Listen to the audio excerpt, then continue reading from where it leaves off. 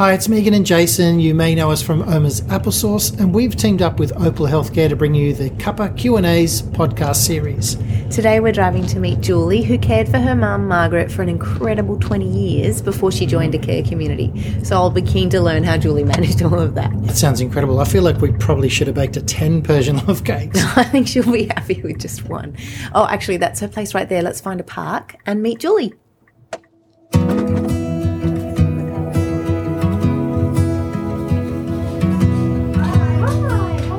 Good morning. How are you?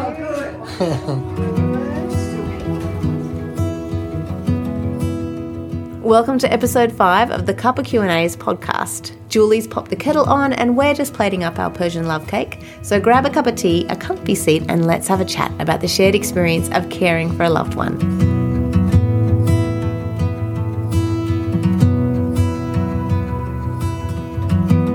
All right, well, Julie, thank you very much for having us in your home. So, to chat about your experience with your mum and placing her into a care community recently. It's fine. I'm quite happy to. It's good to chat to others because I think it helps relate the story and others can understand and they've been through it. Then you know you're not going crazy or, you weren't crazy during that period. So your mum, Margaret, she's living in Quakers Hillside. Yeah. And can you tell us a little bit about Mum? What's she like as a person and what was she like growing up? Wow. And where do I start? My mother's a bit of a one of a kind.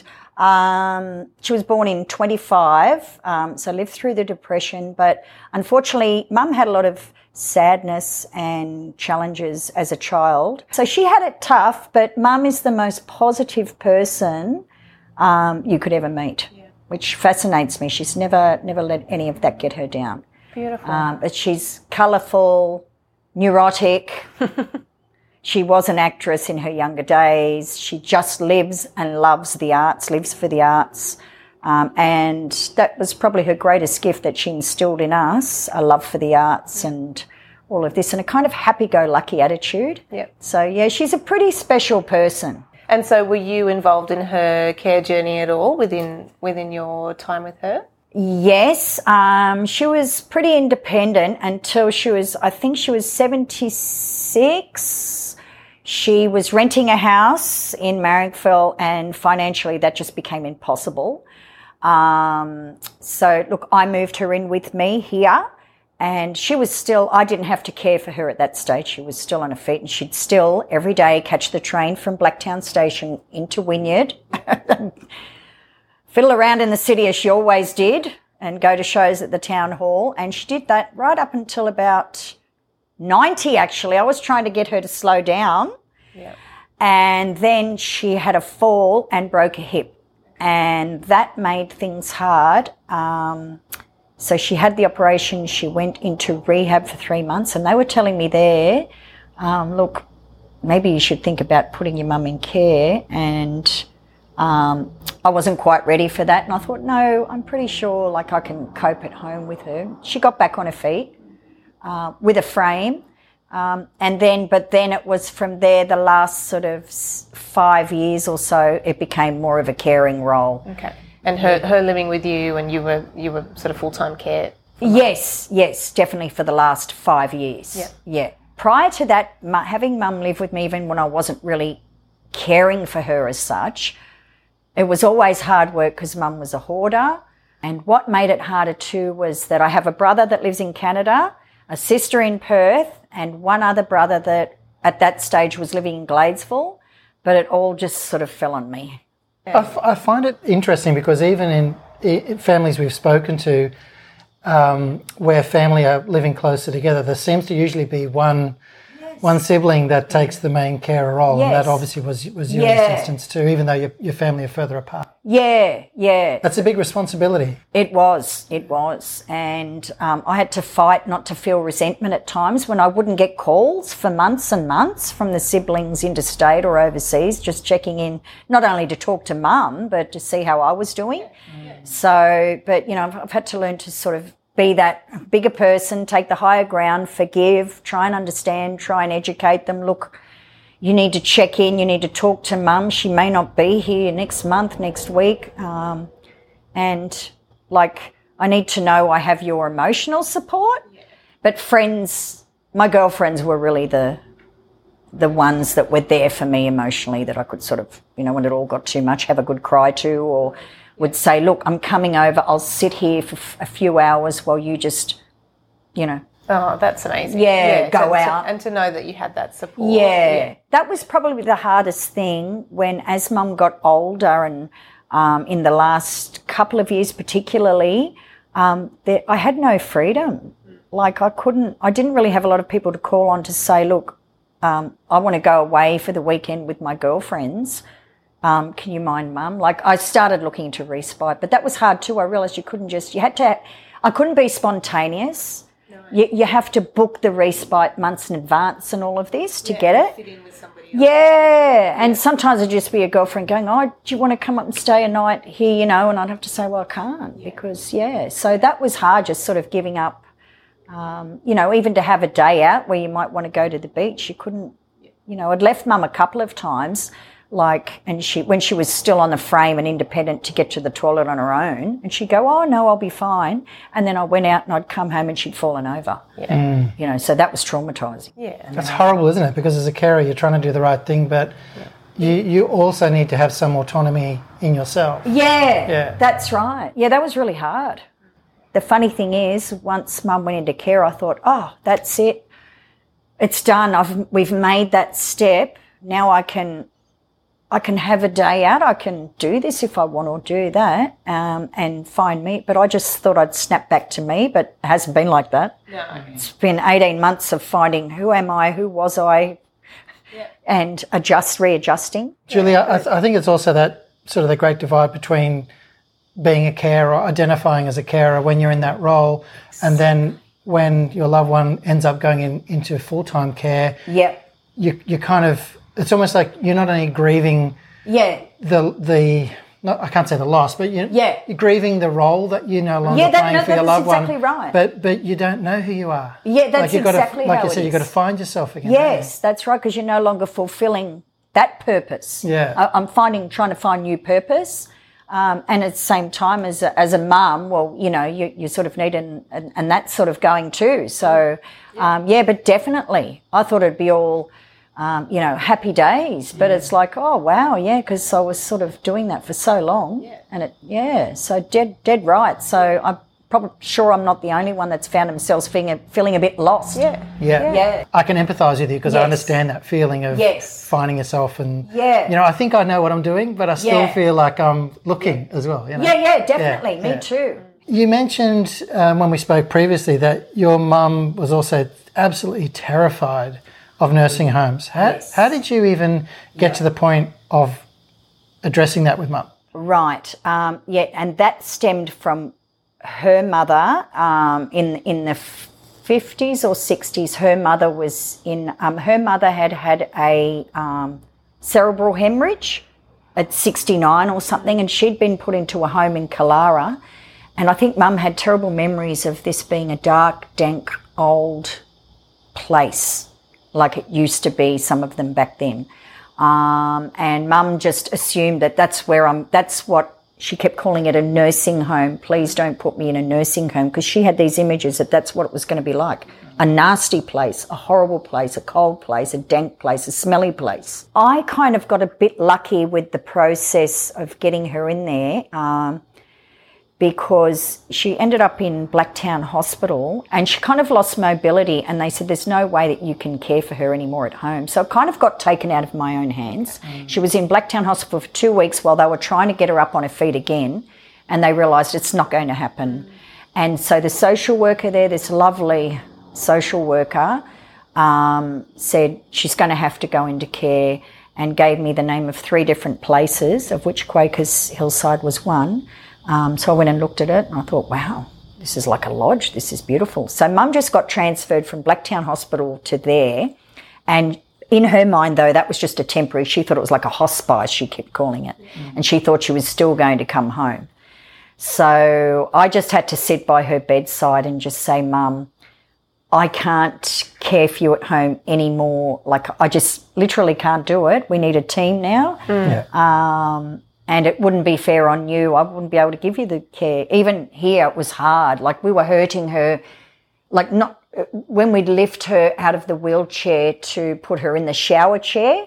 We weren't trained, trained properly in aged care on how to lift. We'd try and be, but yeah, like when you're that old and, things like that. And I thought, this is wrong. So I just you do those things with the best of intentions, but you get to a point where it doesn't feel safe. Exactly. I was terrified. And sometimes, Curly would be on a school camp or at uni or out, and I'd be on my own trying to get it. And I was like, phew. Oh, lucky I go to the gym and work out. But I'd be really paranoid that, if one slip, and so I just had to keep convincing her. But I must admit, she didn't really accept it at first. It's just come over time. She's realised she's still there, and she'd say, "How long am I staying here?" And I just kept saying, "Mum, this is your home now. This is where you're living." Oh, but now when I come in, when I visit her now, she's like, "Come in." Yeah. I'm glad you came to visit, and she acts like it's like, well, it is her room. It's become home for her. Yeah. Now, fast forward, she's been in there a bit over 18 months, and every time I'm in there, she talks about the people are lovely. It's a very nice place, and she goes, "Oh, did you get a coffee downstairs?" And she says things like, I think this is a bit of dementia kicking in as well, but she'll talk about, there's a harbour underneath. Have I been down to look at the harbour? And where is this place? She always asks me that. And I say Quakers Hill, but she seems to think it's on the harbour. So I go along with it. Yeah. I go, it's beautiful, Mum. Yeah. So how did you sort of communicate with your, you have a brother over in Canada, a sister further over in Australia. How did you communicate what was going on, and did you have any troubles communicating, or did they have any ideas on what you should or shouldn't be doing? It's a really good question, and one I'm glad you brought up. That whole scenario was interesting, because after many years of feeling like I was being neglected in my caring role from the siblings, or not checking in with me and not being too concerned either, and not keeping up regular communication with Mum via the phone and that when she was here, then I was suddenly getting all this, what is this place? You're putting into care. How does Margaret feel about that? When I heard those words, how's Margaret, anyway, he meant Mum, but how's Mum going to feel about that? I'm like, are you kidding? Like, I'm falling apart here and you don't even notice. So that was really tough. And I was getting the third degree. What is this place? Where is it? That was not what I expected. No. And then I just had to say, look, this place, you won't believe how lovely it is. I sent them all, the website. I sent that all to them through emails and all this, and I said, check it out, have a look yourself. And my sister in Perth, she wasn't concerned, like as in which particular place. She just said, yeah, that looks nice, do it. But, yeah, I kind of felt like I was getting the third degree about, what is this place? How's Mum going to feel about going into care? And it was just all built on ignorance. And I must admit, I had a few breakdowns where I just thought, I can't believe this. Yeah, and it is tough. Cried. Like, I mean, it's one thing yourself enduring that change of life stage for your mum, and then for people to judge you, it's very hard. But people do. I mean, people do. Like, I just and I was just that was really hard to get my head around and not let it make me become bitter and resentful. In the end, I just said, guys, you just have to trust me. And plus, you would have been worrying about if she was settling in well. So how was sort of her journey initially when she moved into? It was okay, because in her mind, she just thought it was a transfer. She thought it was like a rehab facility from Blacktown Hospital, and it was, I think initially she thought she was going to come back here and be, still with the family. And then she's just gradually gotten used to the idea. Yeah. How about you? Have you got used to the idea? How are you going now? I've come forward in strides. As I said, it's been a period of about 18 months. I've been working on, mental, emotional, spiritual, physical health, everything. So anyway, I started trying to care for myself. So I drink a lot more water. I've been exercising. I've just got time, like if I say I want to go to Bronte Beach for the day. I just feel light. Yeah. New Julie coming. Yeah. It is. I feel like I'm just starting my life in my late 50s. It's really strange. I felt like I've lived life backwards. Like I had a child very young and I missed out a lot of travelling. Everyone else I know, they have children in their 30s and, you know, they do it properly. They travel when they're young. I'm doing everything back to front, but I'll get my time. So now that you're transitioning into visiting, how do you feel and how do those visits go and how do you feel as the care advocate now, I guess? Yeah. I really look forward to it. I've got like a bounce in my step when I'm going in there and I know mum's going to, and they're really good there. They let me bring the dogs. Oh, cool. Yeah, so I'm often bringing Teddy and Bella and they just get and jump on the bed. Oh, they don't amazing. care. Yeah. Like, they're always clean. I wash them. And this is a good point that we should discuss. All those years I was caring for Mum, we lost our relationship. I felt we did. Anyway, as mother and daughter, I couldn't cuddle Mum a lot. I don't know. I found it hard to show affection. Maybe it was inbuilt resentment. I don't know. Maybe it's just a bit transactional to the relationship. I think so, because I was a carer and it's like I ceased to be her daughter for a while. It was like your carer, not so much daughter. And now when I go in, I'm like, hi, Mum, and a big kiss, and I'm back to being her daughter again. Yeah. And she's back to being my mum, and it's just so plain as day. You can see it, like, you know, because we were spending a lot of time wrestling with each other here. Mum would go, oh, no, in winter she hated having showers. Freezing, and I go, Mum, you've got to have a shower. Like, I'd only, like, shower every, like, second day. But, you know, like, we would be at loggerheads, and I'm like, how am I going to get her in the shower? And she'd go, no, I'm not having, get all dramatic and upset. And then I feel bad that I'm pushing her to have a shower, but if I don't, I'm not caring for her properly. Oh, all of that was mentally draining. It's not being mum and daughter, like you say. No, that's what a lot of that. And that robs you of that. You know, that tension robs you of that relationship. Right, that's exactly what was happening. Like every month that happened, every year, and it just built up. And she'd just look at me as if, oh God, here she is again in the room to hassle me, to, you know, I just want to lie here and watch the TV. So it's like I became this big bad Julie for a while. Sounds like you're parenting, you're reverse parenting. Exactly. You're parenting a parent. Exactly. That's what I was doing. And so now, with it all taken care of in the home, all I got to do, it's wonderful. I'm always in a good mood, you know, looking forward to the visits. And it's wonderful. We sit there, we watch the ABC, we talk. A lot of the times I take the dog, and it's all taken care of. It's such quality time. And I am so grateful that, and now I'm going to get emotional, and this is stupid, I don't know why, but that in her twilight years, I'm finally, because what was torturous was like, she's going to go, and I don't want her to go while I feel like, I don't want to go amongst resentment, you know. I didn't want it to end like that. It was always going to haunt me. What if she passes away during the night after we just had like a bit of an argument? And then, you know, I've got to carry that for the rest of my life. But I'm so grateful we got through that. She's been in there, and now we've got our relationship back. So if she goes, when she goes, she's going on quality. We've got it back before she's left. Yeah. So I'm just glad that I've gotten the opportunity. We got through that really hard patch. The Quakers Hillside has taken all that tension away, and now it's quality time, and we're back to being mum and daughter before she leaves this earth one day. Yeah. So we've talked a lot about that, you know, the carer's guilt, that journey of bearing the burden of that guilt, regardless of your capacity to care and your decision making and all the good intentions in the world. Julie, what would you say to another son or daughter somewhere in Australia that's currently watching this video that's walking in your footsteps?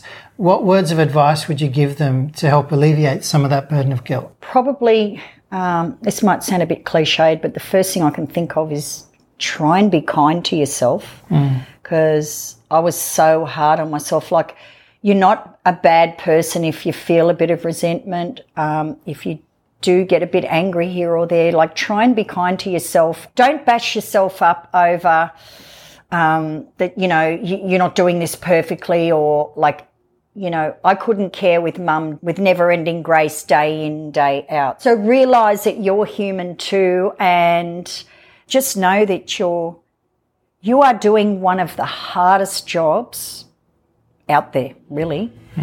Julie, thank you so much for inviting us in your home to have a chat. And I'm sure your story is going to help a lot of other people as well. So I hope so. Yeah, that makes me feel good that hopefully that I can do that. Yeah. Thank you both. You've both been lovely. Thank you. Thank you.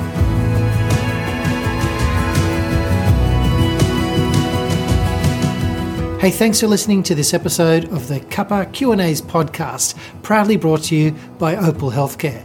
For more episodes and helpful resources, make sure you visit opalhealthcare.com.au. This Cuppa Q&A's podcast series is copyright 2023 Opal Healthcare.